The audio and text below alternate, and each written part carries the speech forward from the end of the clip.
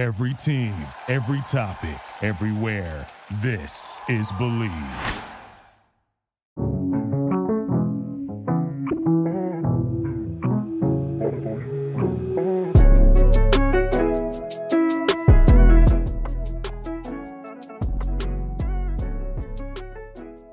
Welcome to this episode of Believe in Grizzlies. Today I have Young Harriet and Eric Adamcik. How y'all doing tonight? I'm feeling good. I can't complain. What about you, Adam? Who's Adam? I'm sorry. I mean, Eric. Yeah. You're not saying anything that hasn't been said 10,000 times before. Everybody call you Adam. Because, I'm seeing Adamcik, and I'm like, why am I calling? I'm just like, how about you? Well, hey. Yeah. Look, long as I'm not calling you anything else bad. Yeah. What about you, Eric? How you doing tonight? I'm doing all right. You're doing all right. Yeah. Okay, so the injury report came out.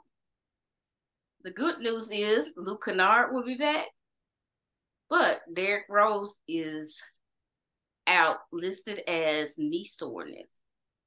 What are you guys' thoughts on that? Well, Eric? I guess I'll go first. Okay. You know what? I'm not too concerned about it. I just think it'll make Desmond Bane more available to do more ball handling. But you know, the best part about it is Luke is back. Right. And I've said this since the beginning of the season in regards to Derrick Rose. I want to treat him just like the school fire alarm. Break in case of emergency. Like, let that man be 34, 35 years old in peace, and don't put all them miles on his body. Because when this team does make the playoffs, they're gonna need 1 or 2 games out of him. And I believe he'll be able to do it. But you can't wear him down this soon. What about you, Eric? How you feeling about the Luke and Derrick Rose news? Yeah, I tend to agree with what Allison said. I think that it's good to let him rest, especially against a team like Utah. And I think that the big thing right now for the Grizzlies is doing everything by committee. I think that's the most important part because, and I think this is kind of a snapshot of a problem that we've had for a long time, but is exaggerated with everyone out, that this team has gotten used to Ja Morant or Tyus Jones making all these amazing plays or buckets, right, and Steven Adams just rebounding everything. That they've kind of just depended on that to happen. And the reality is that you can't do that and win a title. So with Derrick Rose being out, I think it's another chance to test the Grizzlies. And I think that I just hope that Derrick Rose doesn't have anything serious affecting him, but we have no evidence that it is. He's looked fine this whole time, and so I'm not really worried. I'm not really encouraged by it either. But to have Luke Kennard back, I know he wants to be more of a playmaker as well. And ever since he got there, I've been excited for more ball handling from him, since he obviously knows how to take care of the ball in his hands when shooting it, at least. And so I'm glad to see him get a chance to step up in addition to coming back. And it'll just make them bigger and have someone who's less prone to injury. And I'm going to piggyback on what you said, Eric, about the rebound. The rebounding hasn't been too bad. Only like the first games against the Pelicans, but the other 3 games, it's been pretty good. I mean, it's been better because you had multiple people doing the rebounding. Multiple people had like 8 or 9, and even Jaron had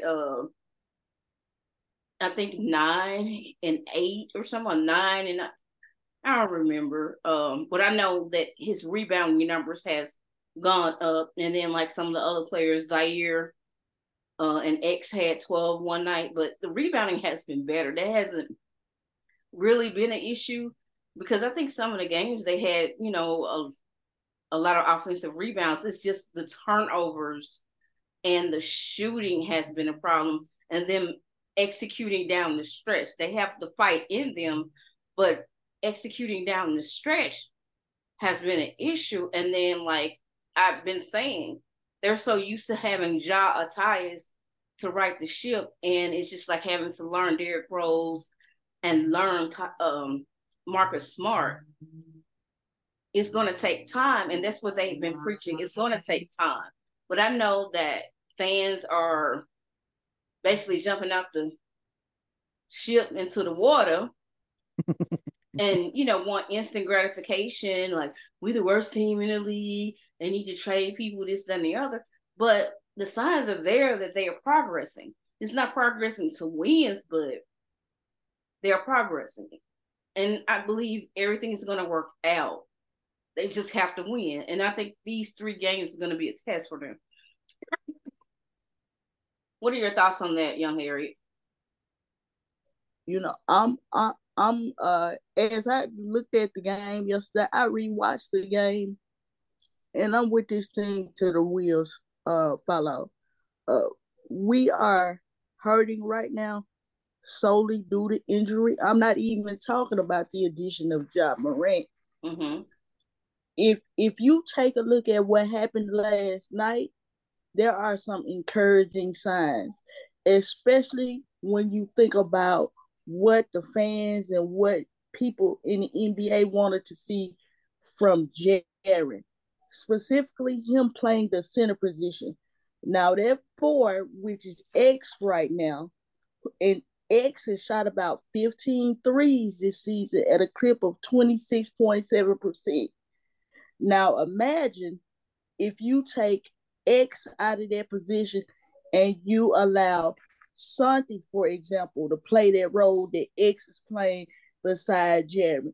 Along with Santi's playmaking ability, he also adds an extra element of shot making that is currently not there right now. So after me reevaluating what I was seeing on the floor, they're going to be just fine. And that's just one element of this team that's missing, that's going to be drastically improved as they get injured players back, let alone Ja Morant. You can go ahead, Eric. Share your thoughts. Yeah, of course. That's why and to that point, I don't think anyone said anything that anyone else would disagree with, and I love that for us.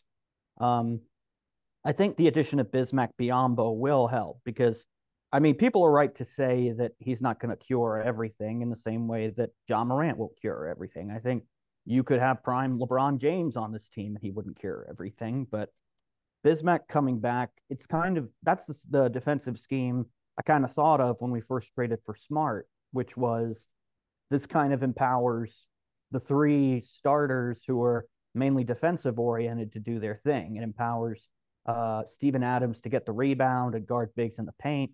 It empowers Marcus Smart to not have to guard those big guys like he was in Boston. And then it empowers Jaren to roam. And I think the Grizzlies defense is at its best when it allows those 3 to do that job. And so we've seen what Jaren's been able to do as a center, and he's not as bad of a traditional center as some people might have thought. And I'll tell you this, if you're going off the FIBA team from this summer, I'm buying Jaren stock and I'm selling Austin Reeves stock because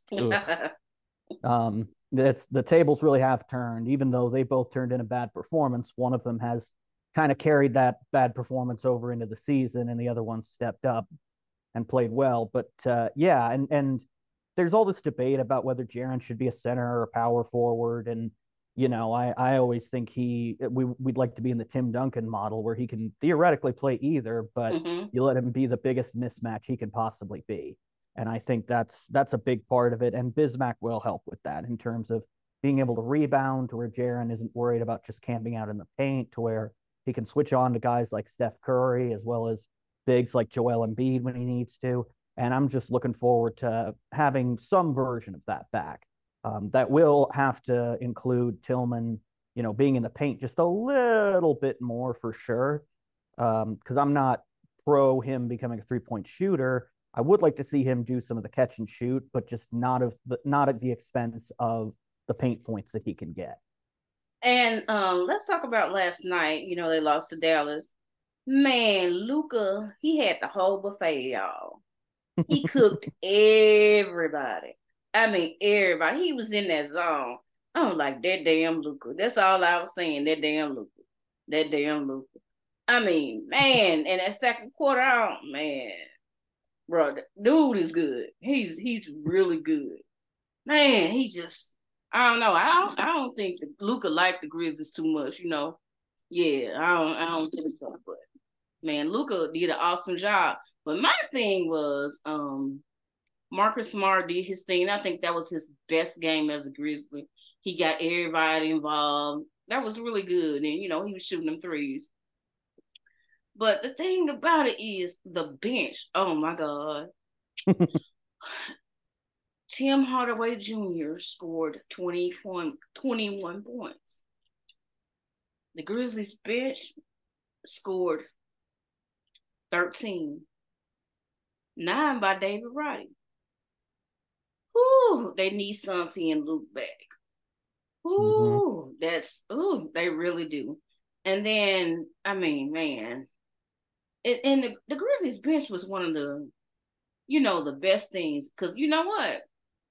In that game against Washington, it was the bench who brought them back. Because the starters, I don't know what they was thinking. It was the second night of a back-to-back. I don't even want to count that game or whatever. Because Washington, they not going to do what they did all the time. But the bench. But, you know, Marcus Smart said something last night in the presser. He was saying that those guys are in roles that they really weren't prepared for the people on the bench. Had not been for injury, because if Luke Kennard hadn't went out, Santi Adama hadn't been hurt, Steven Adams, we would not be seeing Jake LaRavia. I don't want to just try to pounce on Jake LaRavia, but I'm just trying to figure out what he does good. I don't know. I don't want to pounce on him or whatever, because like I was saying, I could have saw Vince Williams Jr., Jacob Gilliard. I could have saw Junior. I mean, anybody other than Jake LaRavia. And I'm glad that Jenkins came to his senses and not put him back in the second half. And hopefully with Luke back, we won't have to see Jake. We can see Jake cheering on the bench. I'm sorry. I'm just sorry. I can't anymore. I was gonna say this. In the larger scheme of things, last night Jake LaRavia played 5 minutes and 38 seconds. Anybody, if you watching the Memphis Grizzlies, if you've been watching the Memphis Grizzlies since Jake LaRavia has been drafted, you can tell that for whatever reason, he is not ready. You know, he could be slow, he could be slow, he could be a combination of both. You know, it is what it is. But they don't have the requisite pieces right now to be an effective bench. Right. When you don't have the best 3-point shooter by percentage last year in the NBA coming off your bench, it's going to be a problem, and you have to rely on a Jake LaRavia. You have to rely on an inconsistent David Roddy. You have to rely on, you know, staggering the minutes of Derrick Rose and Marcus Smart just so you can have a reliable ball handler out there. You're going to struggle as a bench. That I don't, you know, it's going to improve with the addition of these players who are hurt, because people are forgetting how much of a leap Santi has taken. People are forgetting how much room Luke Kennard provides for the offense to move when he's out there, because he is a certified shooter, you know. And with the improvement from Taylor Jenkins in staggering his starters to play with the bench, the only thing you can hope that it does get better and it does improve. I personally don't want to see a 5-man lineup of all bench players, because due to the lack of depth, quality depth, we just don't have it like that this year. And I hope that the coaching staff can identify that. So Eric, what are your thoughts on people who are saying, well, they should never have got rid of DeAnthony Melton. They should never have let I can't I'm having a senior moment. Kyle Anderson should never let Kyle Anderson sign with Minnesota. This, that, and the other, or whatever. They, built on, like they was looking at the youth or whatever. But I think the Grizzlies, time for them to admit that they made a mistake in drafting Jake LaRavia. I'm sorry. I'm on that hill, and I'm going to stay on that hill for a minute. What are your thoughts, Eric?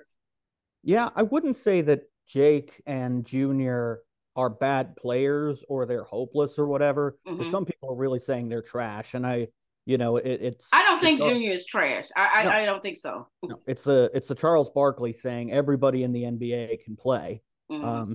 Even though there are some interesting comparisons to be drawn between early Charles Barkley and Kenneth Lofton Jr. Mm-hmm. in terms of, because the way I try to thread that needle too is because, I'm not big on body shaming or anything like that. But since I come from a family of musicians, it's like, this is the equivalent. If you're not working out, it's the athlete's equivalent of not practicing your instrument. Because if you come into a group or a symphony orchestra, London Symphony Orchestra, New York Symphony Orchestra, LA Philharmonic, they are not letting people who don't practice come in. You're not going to be like the sixth chair, let alone the first chair. It doesn't matter how talented you are.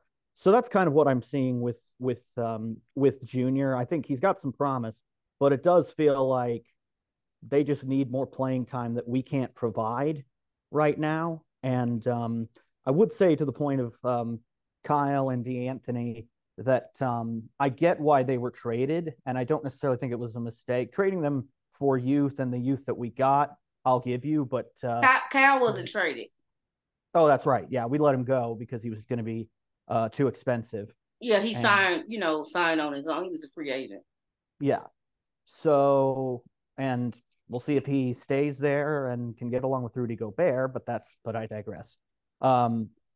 Yeah, the letting the veterans go definitely hurt us short term, but I see what the logic was in terms of, those two have been okay-ish in the playoffs, and much like LaRavia move, I think they would both be admissions, not necessarily a failure, but to just say that, hey, we might need someone who can deliver in the playoffs a bit more, and Marcus Smart has shown that he can do that to some degree, no matter what Boston fans are saying to get over him leaving. I think Marcus Smart has proven that he can at least make some great plays in the playoffs. And so it's just hard to really be a playoff contender when you've got this much young talent that isn't Desmond Bane, Jaren Jackson Jr., and John Morant. So, Harry, what are your thoughts on the Anthony Melton and the Kyle Anderson? People saying, well, we shouldn't have let them go. What are your thoughts on that? Goodbye.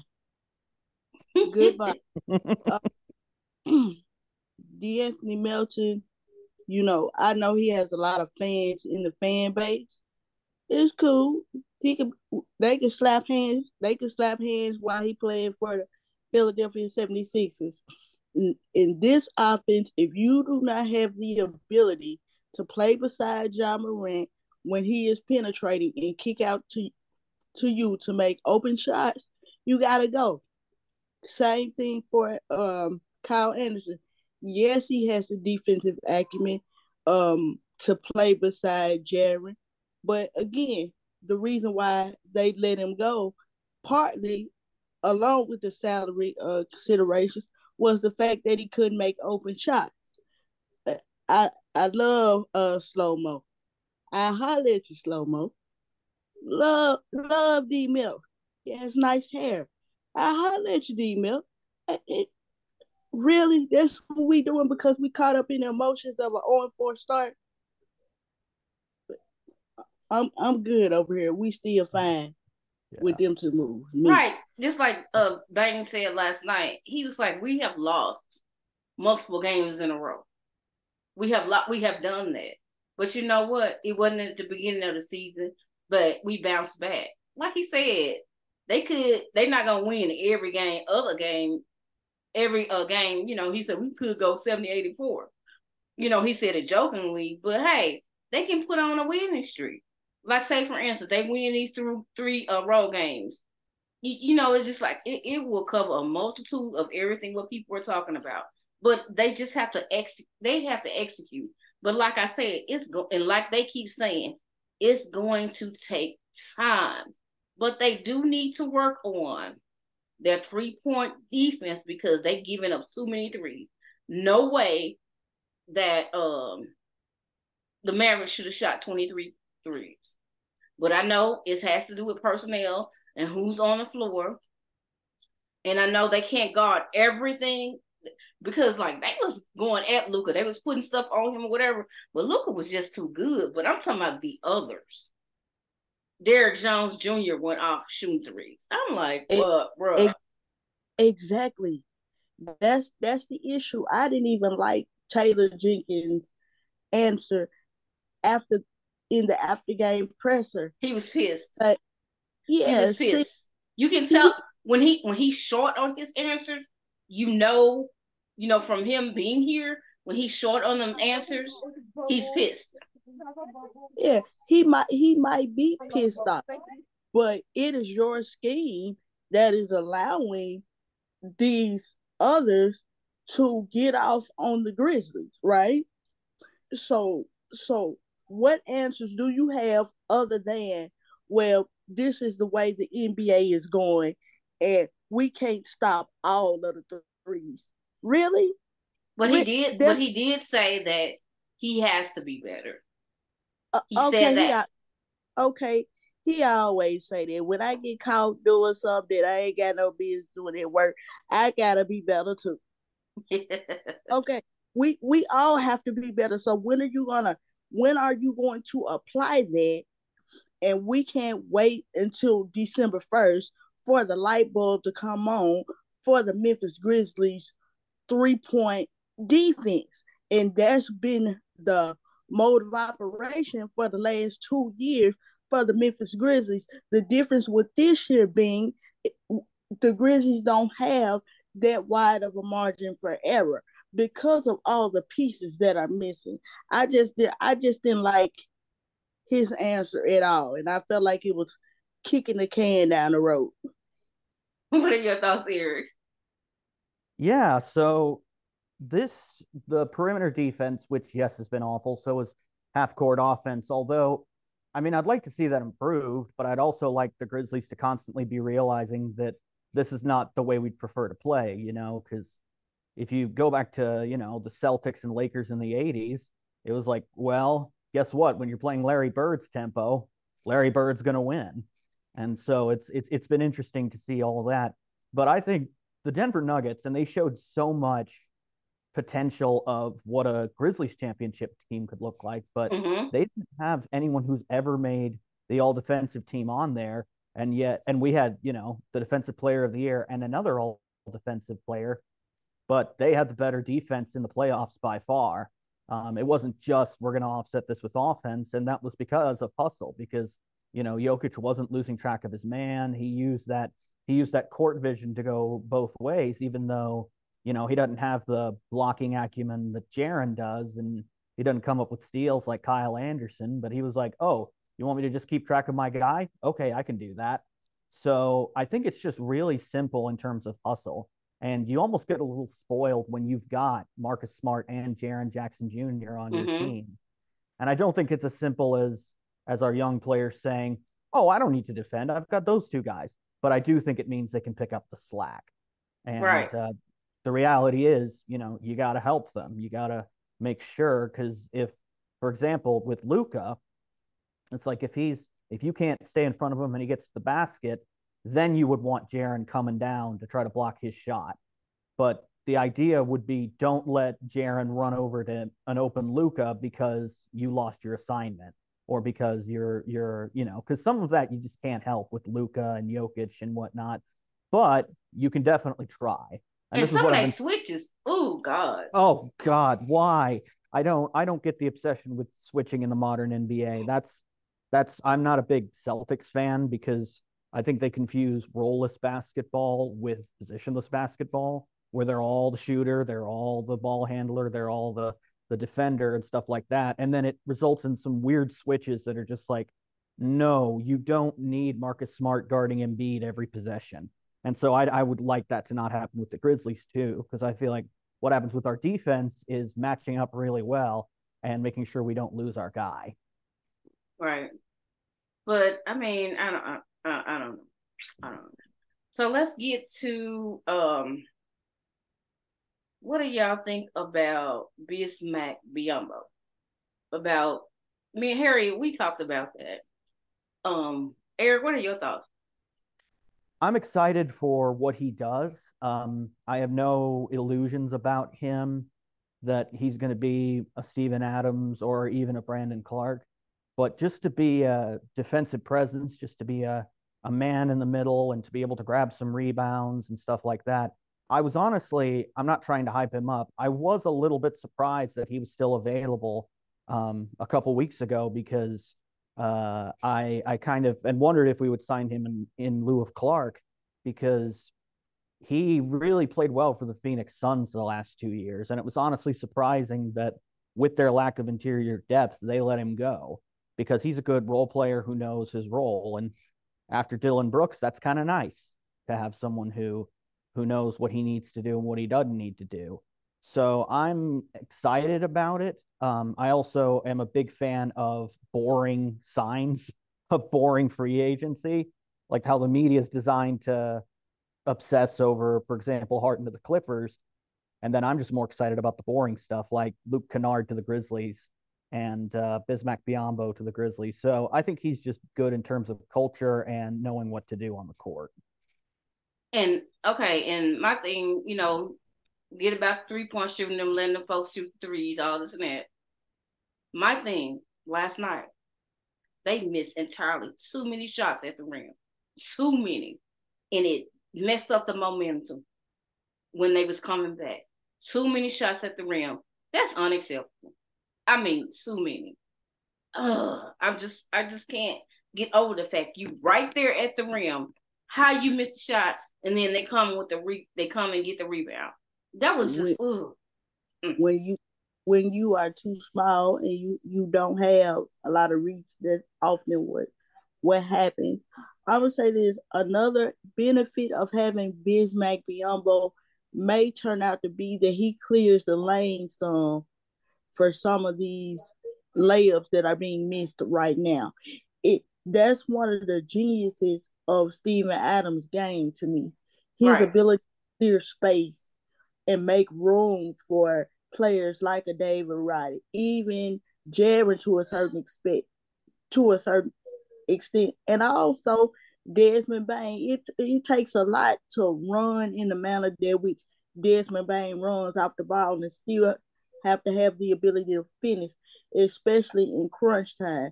So I think the addition of Bismack Biyombo, he's not supposed to be an Evan Mobley or Joel Embiid. Him understanding his role and playing up to that to the best of his ability is the best thing that I think he can do for the Grizzlies at this point. You can go ahead now, Eric. Yeah, I agree with that in terms of him being a role player. And, I've had friends from different fan bases who said, oh, you can't win a title with Steven Adams as your starting center. It just can't happen because he's too slow. And then it was very funny to see Jokic go on that run this year and think, wow, we really can't win a title with a, 7-footer who's tough and can handle the ball and rebound and set screens and then pass. Do tell, please. Right. So that was that's to that point. I really love the playmaking. That's another reason I didn't mind letting go of Kyle Anderson because at the time, and maybe still now with a healthy roster, you got plenty of playmaking to me. And but that was the frustrating part about seeing last night, especially, is that it's almost like the Grizzlies are afraid to do Ja Morant things when he's not there, and when they're not showing off to impress him, because we've seen them attempt all these great dunks and make all these great dunks that make Ja just so happy, and then you never see any of that of them trying to impress each other or say, watch this. And because I think that, so all that to say that last night it was kind of surprising to see, for example, David Roddy and Xavier Tillman, who are, reasonably tall, not dunk something or try to dunk it. Because I think the blown layups are one thing, but if it had been a dunk attempt, then it would have looked a little bit better because at the very least, you're trying to get that guaranteed high percentage shot. And so that's why that was a little painful to watch, because it looked like it was going to go in and you're not trying to get all the way to the rim. And so, yeah, like I said, doing it by committee and being an actual team, I think is going to help a lot, but they got to get in that mindset without Ja there and without Steven Adams there. What's painful to watch is you have some of them at the rim, then they kick it out to somebody else and they miss a three. That's what I don't like. They right there at the rim, try a shot. Don't kick it out to someone else for them to miss a three. That they shouldn't do that. And I don't understand why NBA players do that. You right there, you can get you a layup, at least try or whatever, but you kicking out for somebody to shoot a three, they clank it, and then the other team get the possession and score and you go down by much. I don't like that. And that was the secret sauce to the Warriors for all those years, was like, yeah, they had some of the best shooters to ever play the game, but they weren't shy about getting a basket. If they saw the lanes were open, they were like, no, screw this. I'm taking a layup. When they right by the basket. Yeah, it's like Steph Curry. I'm just will like, do that. Oh my God. Steph Curry does not dunk, but he will still take the high percentage shot. He's like, look, I know I'm going to shoot 40% plus from three. Can I also get the high percentage looks? So it's like, if the best shooters to ever do it are playing that way, why can't you? And what I was impressed about last night was Desmond Bane. Hey, he had his best Ja Morant impression when he was going to the rim and getting those acrobatic shots. I'm like, dang, how did he get that? But I love that part. That's part of his game now. I really love it. And then it seemed like he played better last night when he was off the ball, where they let, Smart really handle the offense last night when he was out there. But Desmond was off the ball, and I liked it because I just don't think he should be on ball. I'm sorry. It just don't look right to me. But I know some people like it. It just seemed like he plays better when he don't have to run the offense.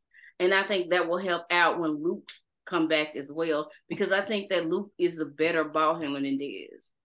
What y'all think about that? He absolutely is, because of the fact that he has a longer reach. Mm-hmm. And that's simple as that. And then too, you want players to play to their strengths.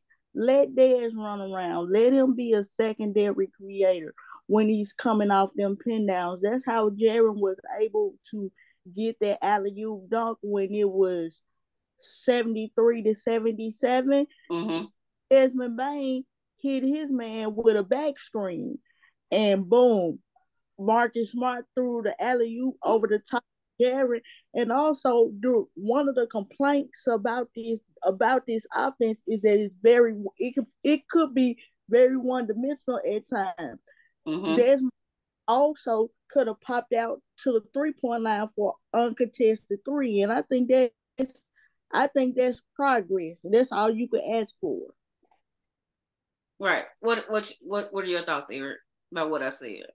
Yeah, the Grizzlies have been a drive and kick team for a long time, whether they've had the shooters or not. That's just been who they are, and it's either drive and kick or screen for Ja is what it seems like a lot of the time. And so some of it might just have to be, you might have to take more mid-range shots because those just aren't guarded anymore, and there's that demand now. But yeah, the lack of the shooting, I think, will get better. I think for all the shot quality stuff, that's been, we can dismiss the shot quality stuff, and you're not wrong to say that. However, what it does tell you is that the Grizzlies are trying to get high percentage shots, and they just have to practice them enough to where they hit them. And that sounds simple, and of course it's not. But I think that as long as you keep working for those high percentage shots, that's going to help. Now, this is where the Grizzlies are pretty ahead of schedule to me, is, you do not have guys who were 23, 24, 25 taking the great shots or hunting for those great shots in the same way. And you didn't have them when the big three were 22. So what I would say about that as well is if you're not hunting for the best shot, and whether that's a three, whether that's a long two, whether that's at the rim, and you're losing side of your man, then you may just not have to play with us, because that was kind of the secret sauce to the Spurs dynasty. Was not everyone can play for the Spurs, but if you do want to put in the work to play for the Spurs, if you do want to grind, if you want to guard everybody, and Miami does this now, then of course there's space for you. And so it's a culture thing that I want to empower young players, but if they're not willing to do what needs to be done, then send them to a place where they can develop more, I guess. Okay, so we're gonna talk about something else. Okay, so I was asleep last night. One or something in the morning. James Harden traded to the Clippers. Woo. How y'all think they're gonna work out? Even though they are in the West, and then like the Grizzlies have to play them. How y'all think they're gonna work out with James Harden, Paul George, Russell Westbrook, and Kawhi Leonard? How y'all think this gonna work out? And then it's just like with James Harden, man, how in the world you gonna talk your way out of being in Houston, talk your way about being in Brooklyn, talk your way out of being in Philadelphia? What's gonna happen when you get mad at the Clippers? I know this is a player empowerment thing, but bro, you put on all these teams. I don't get it. I do not get it at all. Now, with that said, Eric, what you think about the Harden trade? Look, the easiest thing to do in the world is to get an understanding, okay? And people around James Harden, they gotta understand. And he got them together. He said, I want out of here and get me out of here quick, fast, in a hurry. Okay. That's it, and that's all. Do I think it's gonna work in LA? Who knows? It's a lot of factors to go into the LA team other than James Harden being acquired by the LA Clippers. That's one thing, but how does that affect their depth? Right. Like, yeah, because they gave away they gave away stuff. Exactly. How is it going to affect crunch time? Who is going to take their shot? Are Kawhi and Paul George and Russell Westbrook going to be healthy enough to develop a chemistry with the four of them together? Like, I ain't mad at the Clippers. They're an older team. They got to do what they got to do. This collection of four might be the best opportunity for Paul George, Russell Westbrook, and James Harden to get a ring. So let them go for it. I'm standing on it right now. Still not scared of them. Still not scared. Yeah, still not scared of them is accurate. It's just, yeah, because you know who you pretty much know what those four are going to do at any given moment. That's the thing. Like, they're good at it, but you can predict it, and they're not in their prime anymore. But my first reaction to this, and I'd been thinking about this trade for a while, but when it happened, all I could think was, boy, I hope Ty Lue has some of that magic that Phil Jackson worked with Shaq and Kobe when he was playing with the Lakers, because that's what it's going to have to be, just managing everybody's ego and making sure everyone gets fed. And, James Harden led the league in assists, but I'm still not convinced that they're going to all get fed. And the funny part to me about this is every fan base just seems happy when James Harden leaves. Like, the Rockets were like, so long, James Harden. And the Nets were like, okay, good riddance. And the Sixers now are going, okay, good riddance. We'll boo you next time you come here. Don't get yourself hit in the door on the way out. And my best friend Ryan is a Nets fan. He loves the Grizz. We watch them together all the time. I have never seen him happier about basketball than when those big three left. When KD, Kyrie, and James Harden left, he was happy, and I went, congratulations. You guys get to build a real franchise now.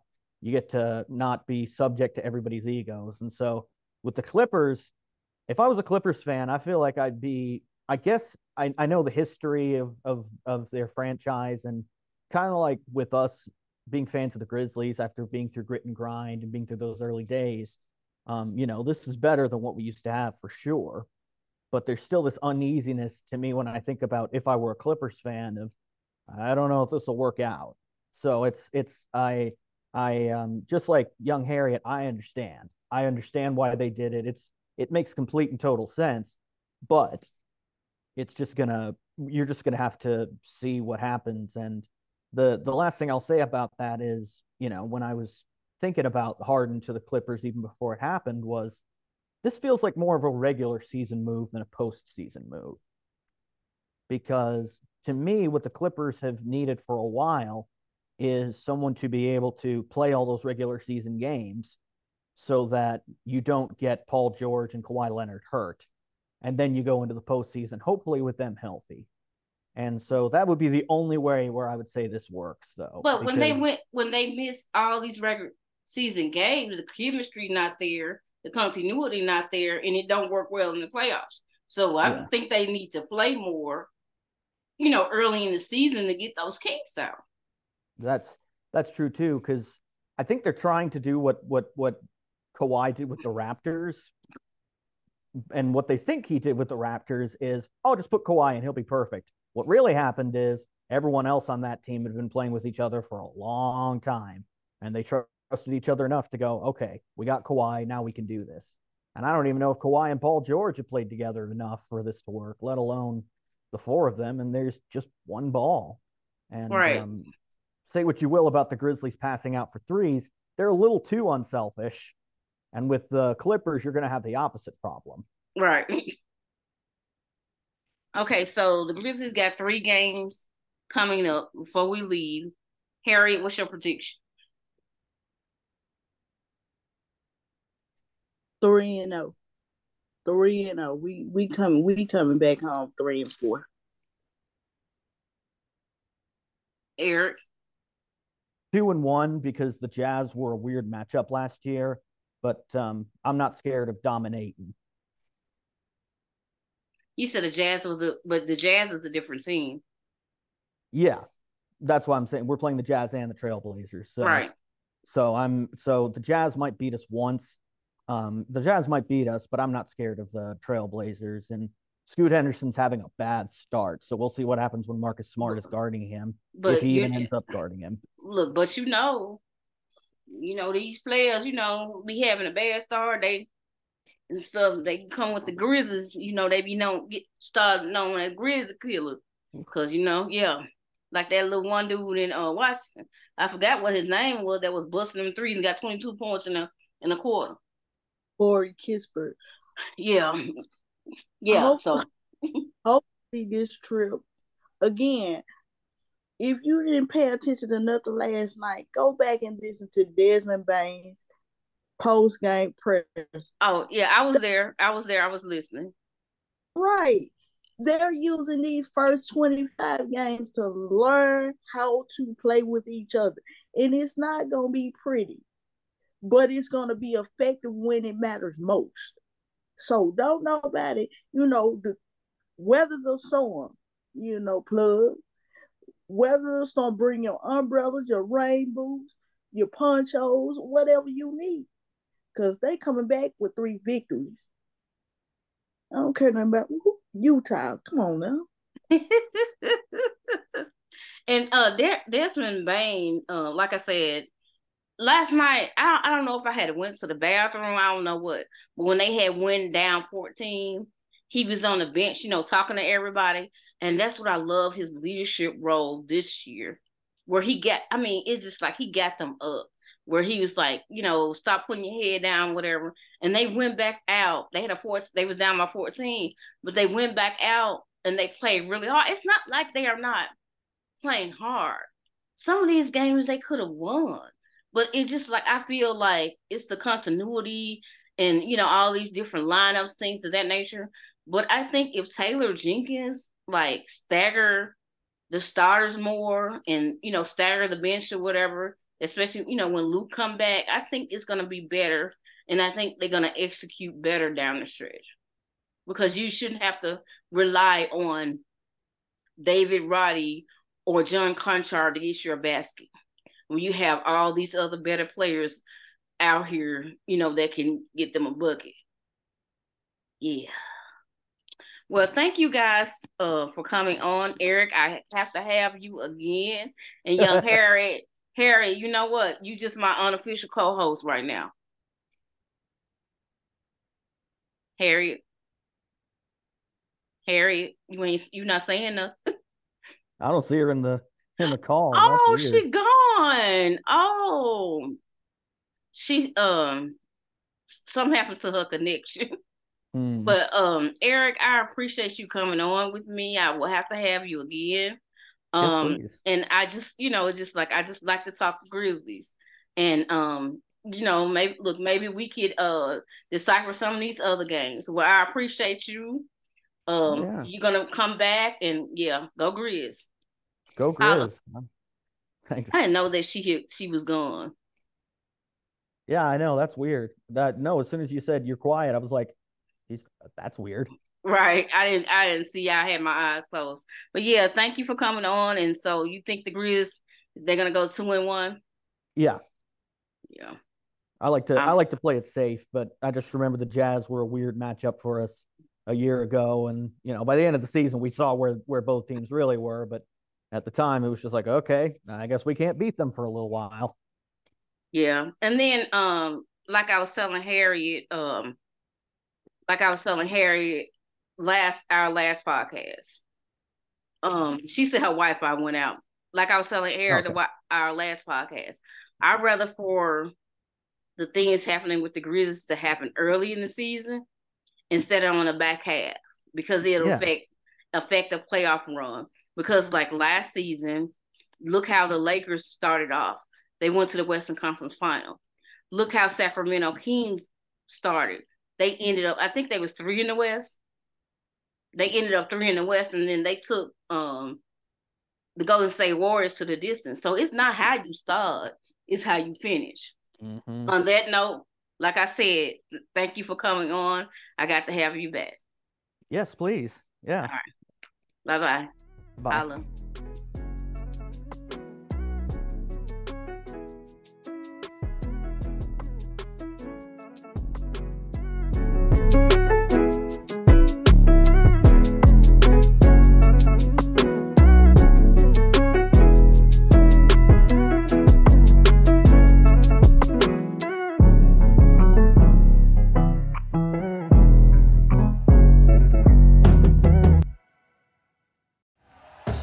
Thank you for listening to Believe.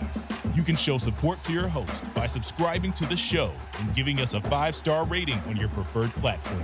Check us out at Believe.com and search for BLEAV on YouTube.